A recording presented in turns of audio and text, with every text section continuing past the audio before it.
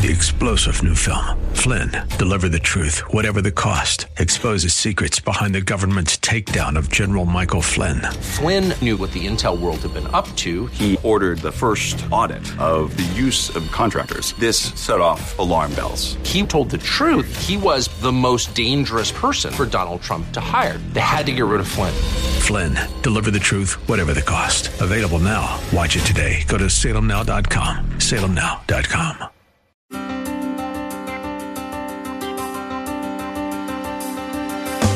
Like it or not, the workplace is changing. But does it work for you? The breakneck pace at which technology is impacting the workplace is happening faster and faster than ever before. When in years past it sometimes took decades before real change came, now it happens seemingly overnight. For example, offices use the same basic typewriter to communicate from its inception in 1867 up until the 1980s. But the technology that began to replace the typewriter in the 80s bears little resemblance to the communication technology we use today. And as technology rapidly transforms the workplace, many of these changes will create dramatic shifts in the long-term future of work. For instance, reports estimate that between 45 to 55% of current jobs could eventually be lost to automation, with 7% of that job loss coming as soon as the year 2025. How can one hope to compete in this changing environment, let alone survive? You might not be getting that gold watch for working with the same company for 30 years like your grandfather did, but there are things you can learn that will not only help you survive in today's workplace, but thrive. We're joined in studio by career coach Dr. David Petrove.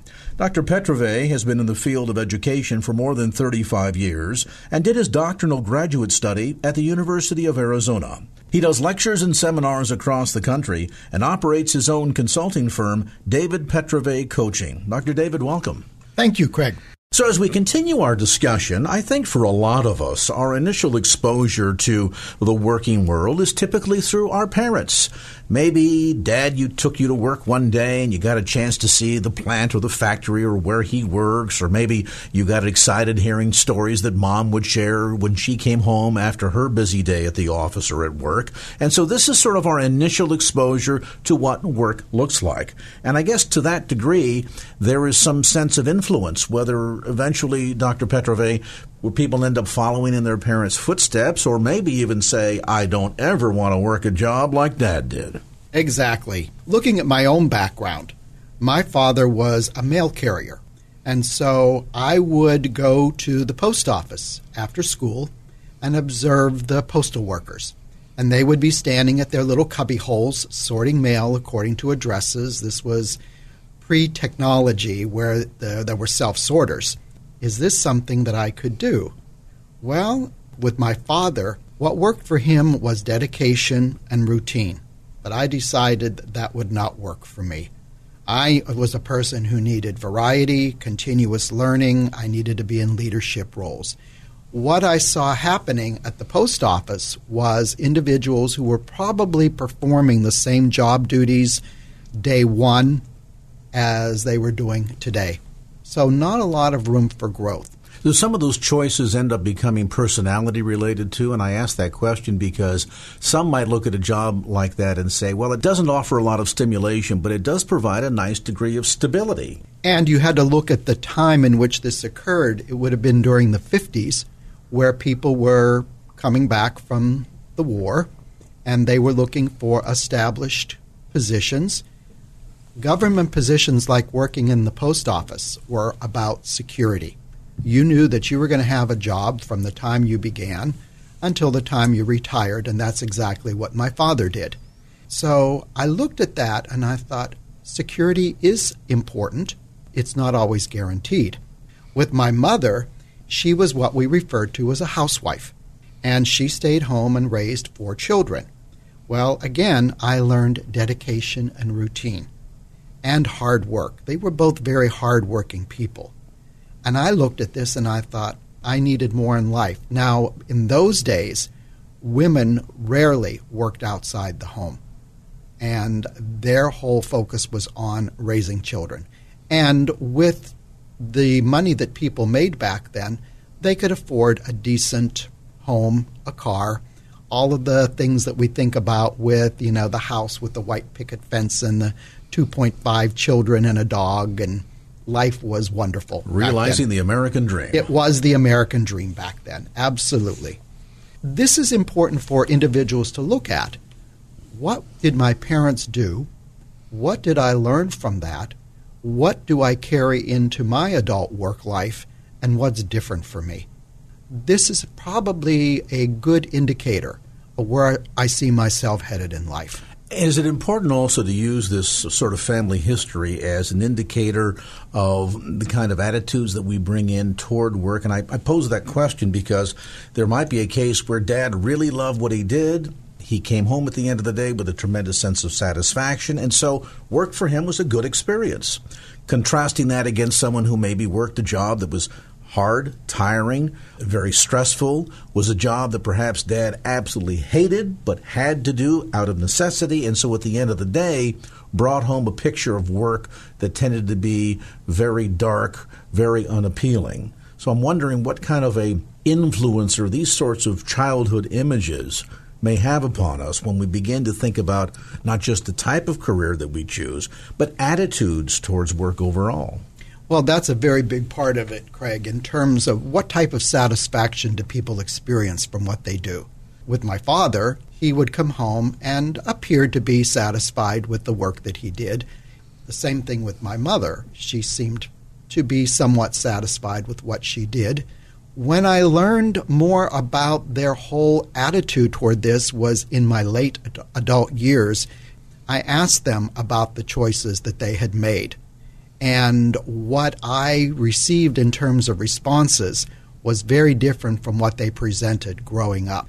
They had, each of them, very different aspirations when they were in school as to what their lives would be like. They were both highly intelligent and yet at the same time seemed to be restricted by the way the world was back then. Even though my father would have qualified for something like the GI Bill, he did not go to school after that. His idea was you go to work, you start raising a family, and perhaps, or hopefully, your children will go on to school, which is exactly what happened.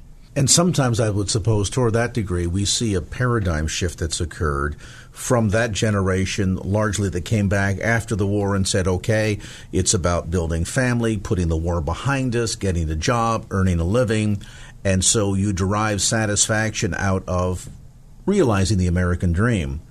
Today we seem to have more emphasis on career choice satisfaction, a sense of fulfillment, that yes, it's important to earn enough money to realize your own personal American dream, but along the way you'd like to be able to stand back and feel as if you've made right choices that ultimately have given you a sense of personal satisfaction as well, or achievement in what you've done in your career choices. And that's a big part of it. I think that if you look at the story that I told about my parents, they were part of what we call the traditionalist generation, who had a very specific set of values and approaches to work. It's important, if as a listener, that you identify where your parents are in terms of those generations, what messages they received as they grew up in terms of the work that they did, and how that was transferred to you and the choices that you subsequently made based upon that. I'm struck by your observation that toward the end of both of their lives, there was a sense of perhaps missed opportunity. And hindsight being 20/20 is a wonderful thing. So then that leads to the important question. Anybody eavesdropping on this conversation that says, well, gee, I don't want to wind up like that, or I'm looking back on my life and all of the choices that I made and determining that, when I had a chance to do something different, I didn't take that path. I didn't head down that road. So as I'm making choices in the here and now and looking not back at the past, but looking forward toward the future, how do I determine if I'm making the right choice? How do I somehow, with a sense of anticipation, make decisions today where when I reflect back on my life, I can say, yes, I did make the right choice? That's a lot of what career choices are about. It's the hindsight. As I work with all of the clients in my profession, what I learned is that there's really no right or wrong choice that you make. because basically a career path is one that allows you to experience and explore life. And you can do that in so many ways. I was just working with a client who wanted to ensure, as someone in his 20s, that the next step that he was taking was going to be absolutely the right one. As we said in the very first program, there are so many factors and variables that affect the work and where you do it.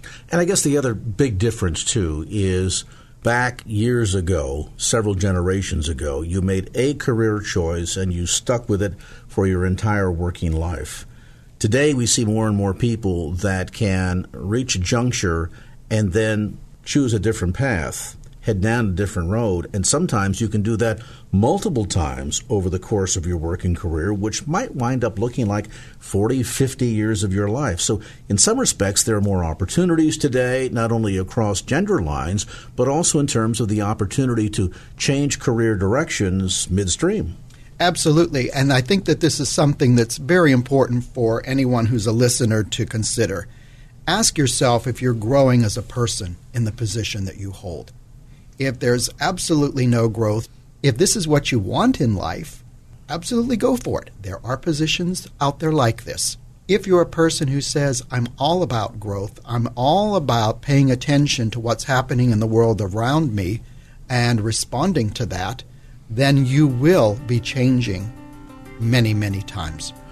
Our conversation about career path choices continues with Dr. David Petrove right after this.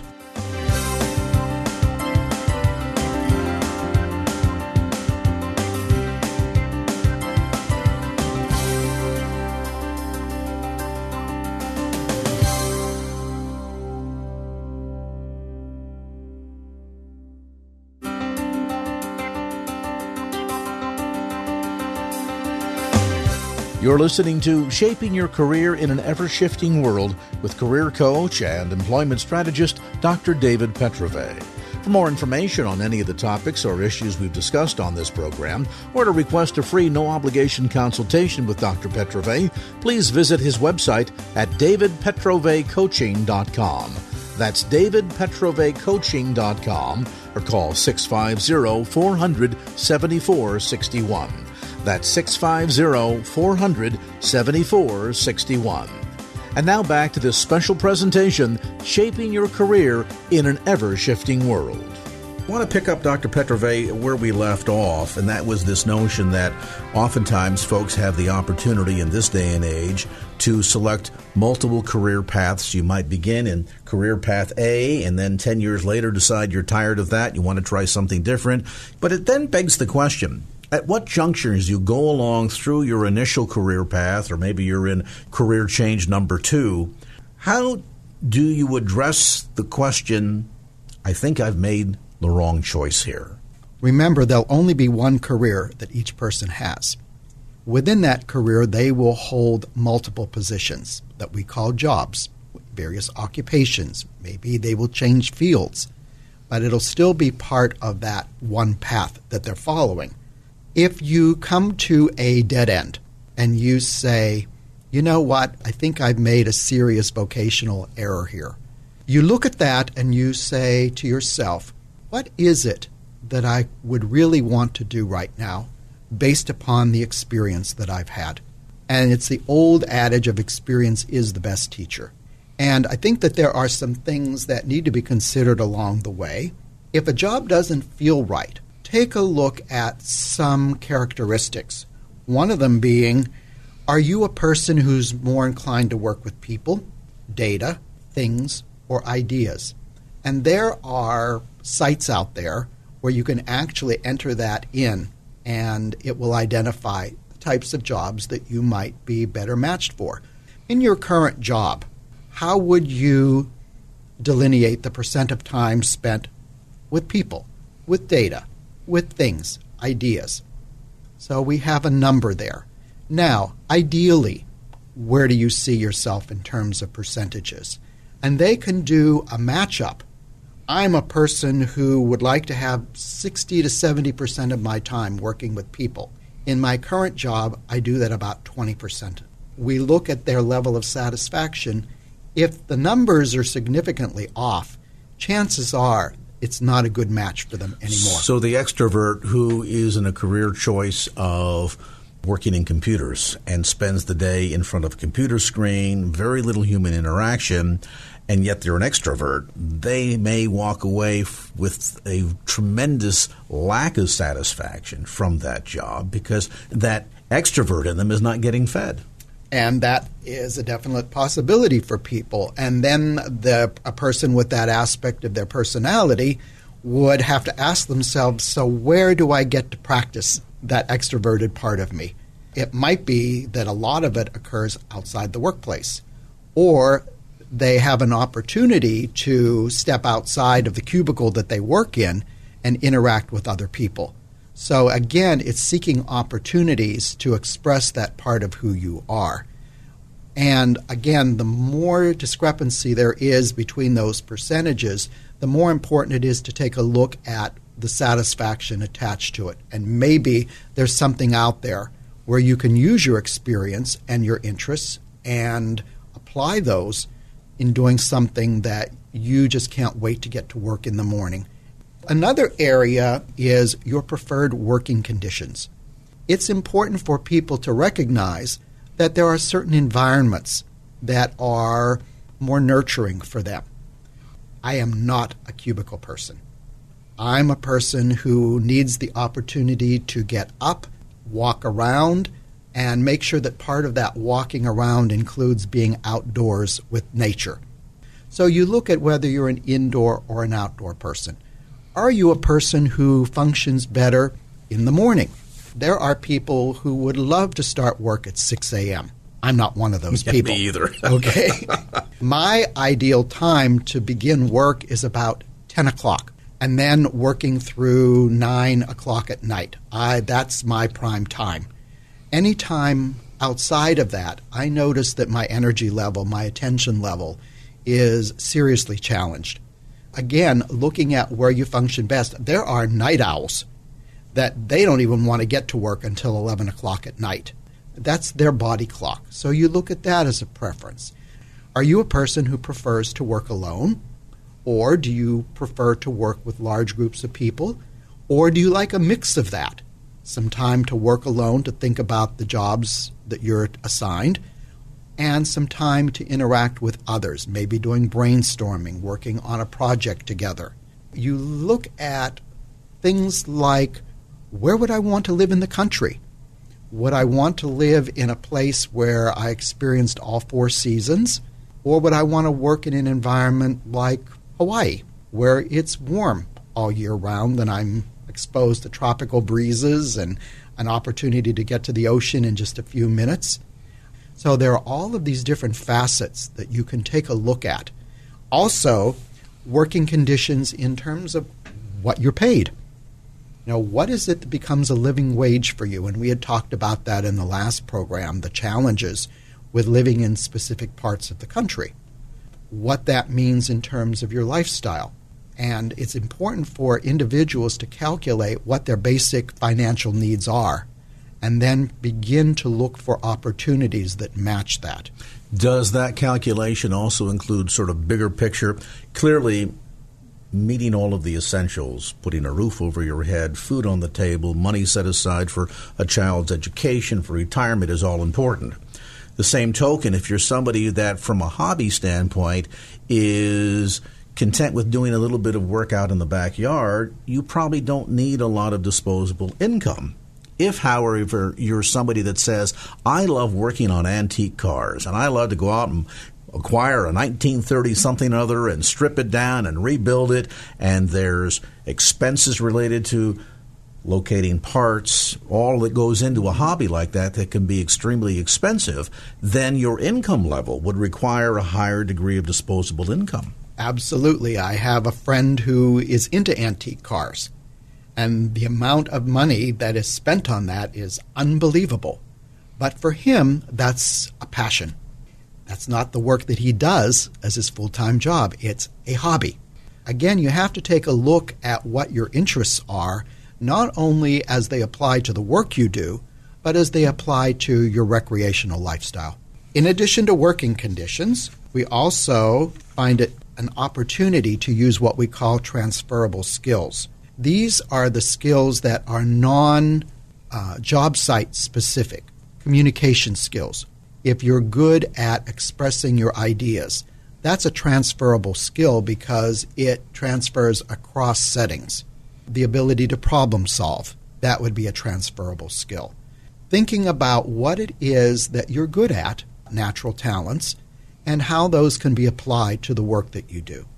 If you know what your life purpose is, how is that coinciding with the work that you do? Applying your knowledge and areas of interest. What is it that you find to be interesting, where it's something you read about, you continue to learn about? How is that being applied to the work that you do? How does that match the area of interest that you have? And I always say to people, if you're not sure what you're interested in, go to a bookstore that has a magazine rack that displays all different types of areas. Which ones do you gravitate toward? Are you more toward entertainment? Are you car repair? Are you health and well-being? Look at which ones attract your attention. That will definitely explain what it is that you enjoy doing. Same thing as what kinds of magazines do you read at home? What do you enjoy watching on television and why? There's a reason for all of that. Now, in some cases, people may say, well, I just watch television in order to disengage my brain. Well, that says that you need a certain amount of relaxation in your life in order to maintain a balance. So everything is good in terms of what it provides in terms of information. It's learning how to pay attention to it. Then looking at what motivates you. Are you motivated by having a high income that allows you to work on antique cars? Are you motivated by an interest in helping others? Are you motivated by being acknowledged for your achievements? There are a number of areas that provide motivation, and oftentimes it's more than one area that motivates you. We'll continue our discussion as we talk about career path choices in one's life. When we come back, looking at the myriad of selections you have today, much more than just factory or farm. Our conversation with Dr. David Petrove continues.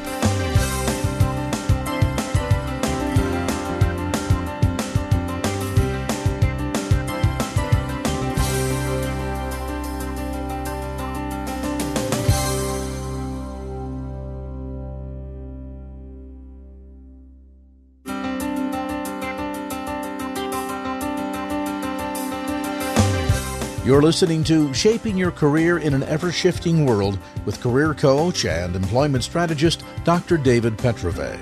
For more information on any of the topics or issues we've discussed on this program, or to request a free no-obligation consultation with Dr. Petrove, please visit his website at davidpetrovecoaching.com. That's davidpetrovecoaching.com, or call 650-400-7461. That's 650-400-7461. And now back to this special presentation, Shaping Your Career in an Ever-Shifting World. We're continuing our series looking about what it means to work in the 21st century. Historically, for many years certainly, and for a good portion of the last century, Dr. Petrove, many people had two basic fundamental choices. You either worked factory or farm. Now, what kind of farming you did or the type of factory that you worked in certainly could vary, but at the end of the day, those were kind of the two basic choices, and in many cases, you derived a paycheck from somebody else. Today, though, we find far more choices that even the subgroups find themselves as subsets. Right. I typically will do presentations on what I consider 5 different roads that your career might take. And that first road is a traditional role. And a traditional work approach is one that consists of a limited number of long-term positions. And generally, you're working for the same company, and it provides benefits such as health insurance, paid vacations. If you're considering this, and by the way, the description of the 5 that I'm going to give is not about saying to someone, I would prefer this one over this one. They're just options that you have. So if you were to take a traditional approach to work, the advantages would be that it can provide for stability and financial security for as long as the company survives. You do have eligibility for health plans and insurance and retirement. The roles are also distributed across the company so that you are not expected to be a jack of all trades. Sometimes offering pensions, and we know now that those are disappearing. It's about 401ks and what you're doing to create your own pension plan. It's also the fact that many of the jobs within the traditional field don't require specialized skills. And you can also get ongoing training, which is on the job as part of this, that might lead to a progression in the positions. And it does provide for lateral advancement that allows you to broaden your existing skills, develop new talents, and maybe prepare for a future vertical move. So what are the disadvantages? Well, upward mobility can be limited. I tend to liken it to a pyramid, where you have a lot of jobs at that lower level and only one CEO at the top. And how many people that start at that lower level are going to actually achieve that CEO position or would even want to? Oftentimes what I'll hear from clients is their concerns about managers and the fact that they lack skills and personality to effectively supervise. Maybe the idea that employer loyalty is no longer in place. You work for yourself, no matter where you work. You are your name incorporated. Big businesses will employ the majority of those in traditional career paths, but they're likely to downsize or to offshore, as we've seen recently happen. And basically, your pay can be dictated by an established pay structure. Another road is being a contractor. We're hearing a lot more about contracting positions. And basically, this consists of self-employed individuals who are given a specific job to do during a set of amount of time. So the advantages with this would be you have a freedom to choose the jobs that you want. Work schedule can be flexible. You get to be your own boss. It allows you to experience a variety of work environments as you move from project to project. For a number of people, it can be a move from part-time to full-time, and you can spend more time on the actual time worked since you're not having to attend meetings and company-related events. You can barter with other contractors, and as business grows, you have free time possible to employ others under you as a contractor. So what's the disadvantage? Well, if job security is important for you, this is not a place to go. Your income can fluctuate greatly when you have a contracting position. It can require significant travel. You need to train yourself constantly and stay abreast of current trends. The important thing here is that being a contractor does not provide the same rights as those granted employees under the Fair Labor and Standards Act. You may have to pay quarterly taxes. You're not likely to be covered by safety and discrimination laws. And it can be very hard to get established. The business can be ruined based on a bad reputation from the feedback received about your performance there. So again, if you're a person who looks at both the advantages and disadvantages and says, I can work with this, this may be something for you to consider. Next, we have what we call the portfolio career. And a lot of people are considering this, a group of part-time jobs that you hold. They can be part-time, they can be temporary jobs, they can be freelancing, and they can be self-employment. They don't have traditional benefits to them. Why would I want to consider something like this? Well, it offers flexibility, variety, and freedom. You feel like you have more active control of the work that you do because you're performing a variety of small jobs. And it doesn't require the same skills for each of the jobs. You may be doing some very, very different types of work. So something that might have been part of a hobby, wow, I can parlay this into an actual part-time job that generates income. You have more energy. You have an opportunity to go into cross-disciplines, and you get to pursue passions in a variety of directions. So the guy that spends a good part of the day working as a certified public accountant and works the books and manages money perhaps or certainly handles the finances for a variety of clients, but who also likes to cook, might find himself with a part-time job working as a sous chef for a restaurant. That's right. Or even having his own catering business on the side.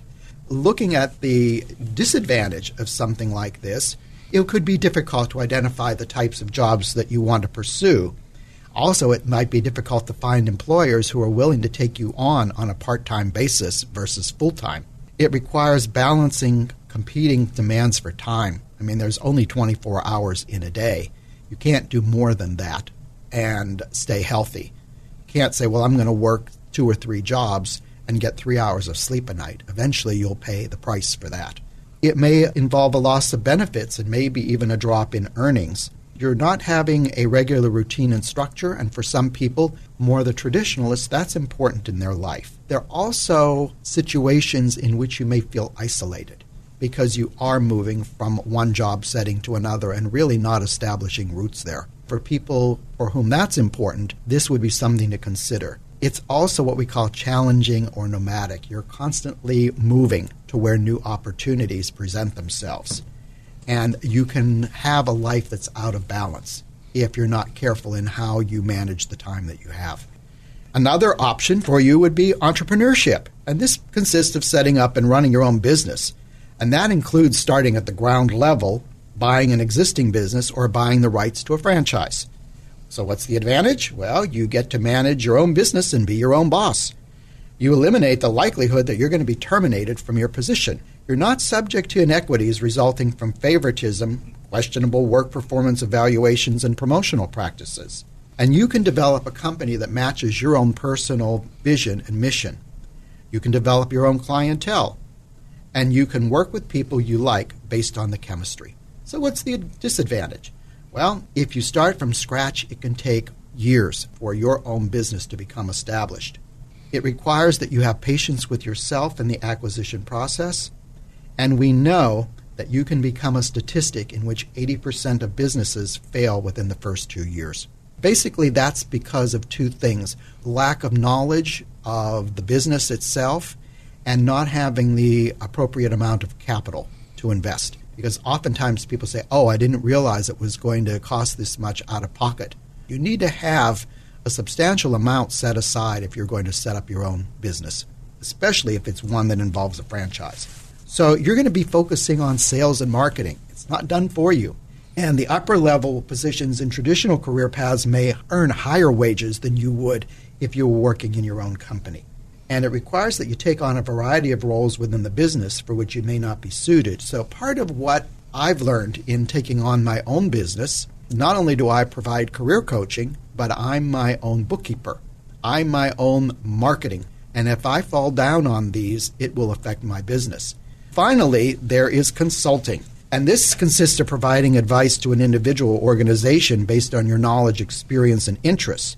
Now, the advantage here is that it can work for many seasoned experts who can use their years of experience within a company to apply to the consulting position that they hold. You can work from home in order to reduce business expenses. It works well if you enjoy networking in order to promote your business, and it can be less expensive than pursuing the entrepreneur path. It's pretty easy entry. You're going to have a lot of variety in the people that you meet, and there's going to be flexibility. So what's the disadvantage? Well, there may be specific certifications or licenses needed to run your business. It may take a while to establish and grow your business. It will also require a strong marketing and advertising plan to sell your services, and you can be under a lot of pressure and stress in order to meet your financial obligations if you're not always insured a steady income. You may have to drive or fly to the sites, and there may be less stimulation than if you were in one of the other 4 settings. So these are all the considerations that need to be looked at. Now, of course, the next big question that this begs is, how do you, of all these choices, know which one to pursue? We'll get to that answer as our conversation with Dr. David Petrove continues.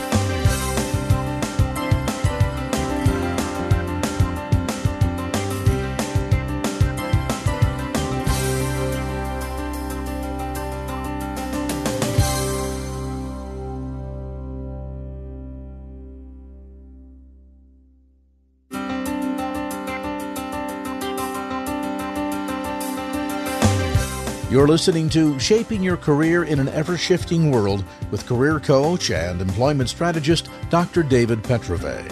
For more information on any of the topics or issues we've discussed on this program, or to request a free no-obligation consultation with Dr. Petrove, please visit his website at davidpetrovecoaching.com. That's davidpetrovecoaching.com, or call 650-400-7461. That's 650-400-7461. And now back to this special presentation, Shaping Your Career in an Ever-Shifting World. We've been talking about some of the different career paths that people can take, and certainly as you've delineated throughout our conversations in this series, Dr. Petreve, this can change in different seasons of life. And so I suppose for a lot of people it comes down to the question then, between traditional entrepreneurship, consulting, contract work, or portfolio work, how do I know when in my life to pursue each of those? And do some lend themselves at different seasons more so than others? Well, I think that what you want to do, Craig, is you want to absolutely look at where you are in your work life. If you're just beginning, obviously consulting won't be at the top of your list because this is based upon experience and skill development. So that's something that you may consider, maybe starting in your 40s, doing consulting work if you have enough of that experience under your belt where you can contribute something to a company. If you're just beginning, it would be more likely that you would pursue something that would be along the traditional lines, where something's already established, you step in and you grow within that company. Entrepreneurship is one where there are individuals who have those sales skills, those marketing skills, that drive, and they say, that's the way I want to start out. And for them, if they've done their research on the markets and where they're headed, they can be better informed in terms of the choices that they make. Consulting, again, this is something that would most likely be considered later on in life. And for the more seasoned workers, it's something to definitely look into. Contract work, this, again, will cross across generations because you can do contract work as a 20-year-old, based upon your skill sets. You can do contract work as a 40-year-old, as a 60-year-old, and they're short-term. Many of them are determined by the standards of the company for which you work. In some cases, you can only work a contract position for 6 months, and then you move on or they make a decision to hire you permanently. Portfolio is one, I think, that, again, can cross the generations. You can decide, I'm good at this and I'm good at something very different. I think I want to combine these and do maybe 2 part-time jobs. And with that, if you're younger, you have the opportunity to see which one you might want to develop into something that would be more full-time for you, where you might want to put more of your energy, making sure that you continue to maintain the skills in the other area so that as times change, you can redirect your energies to the other line of work that you do. So when we look at the big picture here, and certainly as we've delineated, there have been seasons in the face of work over not just the centuries, but certainly even within a decade. When we talk about the future of work, what exactly does that picture look like? We said in the very first program it would be wonderful if there was a crystal ball that we could look at, but so many things can affect where work is headed. For instance, with startups, one prediction is that they'll be on the decline because there may be an unfavorable climate conditions for new market entrants. So be sure to learn as much as you can about the industry and future of the company before you sign on the dotted line in terms of a startup. There's going to be more opportunity to work remotely. More and more people are working from home. There's going to be a need to recognize employees as human beings, and I think this is going to cause employers to focus more on engagement as a way to promote loyalty, effectiveness, and productivity. Interestingly enough, by 2020, contract work is going to account for about 43% of workforce opportunities. And this translates as fewer full-time positions are creating more of what we call a gig economy. There may be an emphasis on niche marketing of your skills, focusing on your uniqueness to perform specific work tasks. So individuals will need to be innovative. And I think that is one area for everyone to think about. What do I do that creates opportunities for which there's no competition, that I'm the one and only for this job? Write your own job description. So I think that we're going to be looking at an increased awareness of the cultures around us and the diversity as a means of learning to treat others with respect You're going to be expected to keep up with technology, and companies are going to focus on health and wellness as a means to reduce healthcare costs and increase attendance during the day. One of the new phrases, Dr. Petrové, that we hear quite often, particularly in Silicon Valley, is the gig economy. What exactly does that do? What does it look like? The gig economy has been around for centuries. It just didn't have that name. The gig economy is just a single project or task for which a person is hired. Today, it's often through the digital marketplace to work on demand.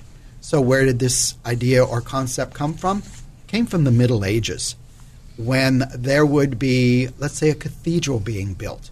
So you would wander from one site to another. Oh, they're building a cathedral here. I'm a stonemason. Do you need a stonemason? Absolutely. We're at that point where in the building process, we will need a number of people to fill this role.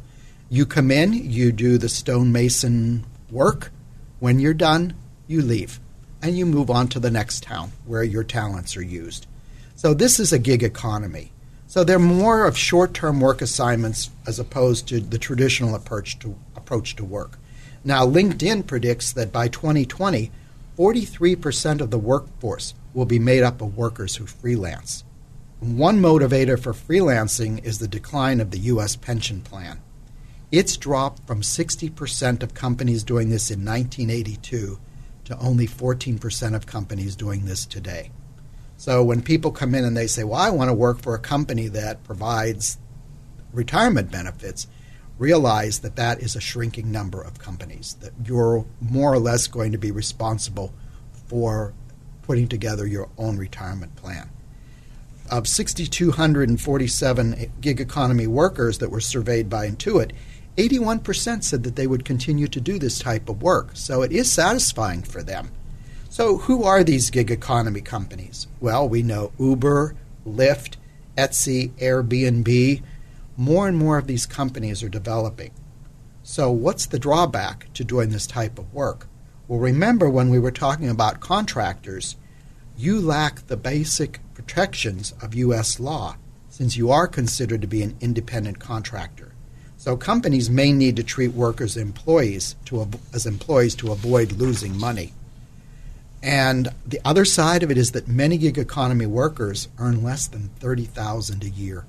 So that's not a lot of money. And I suppose a lot of that has to do with the on-again, off-again nature of the work, feast or famine. Right. And the idea of the number of people who become your competition. It's interesting, Uber now has 700,000 active drivers, which is nearly 3 times the number of U.S. taxi drivers and chauffeurs as there were in 2014. Wow. And that's across the world. So I think what's important is if you're going to pursue something like this, you're going to need to have a backup plan to cover your living expenses. But it does allow for flexibility and adaptability.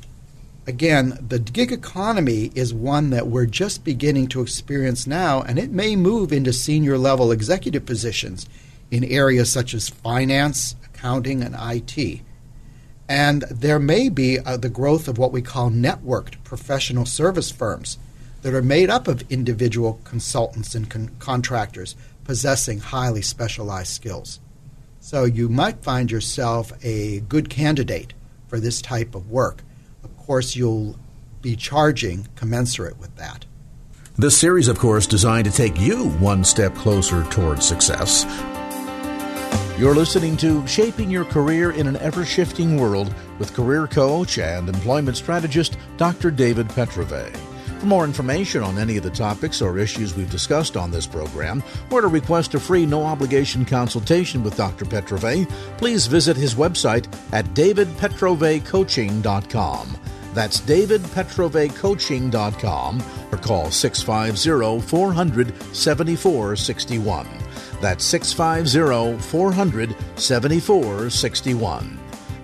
No portion of this program may be transmitted by third parties in whole or in part without the express written consent of David W. Petrové, DBA David Petrové Coaching. Copyright 2018, all rights reserved.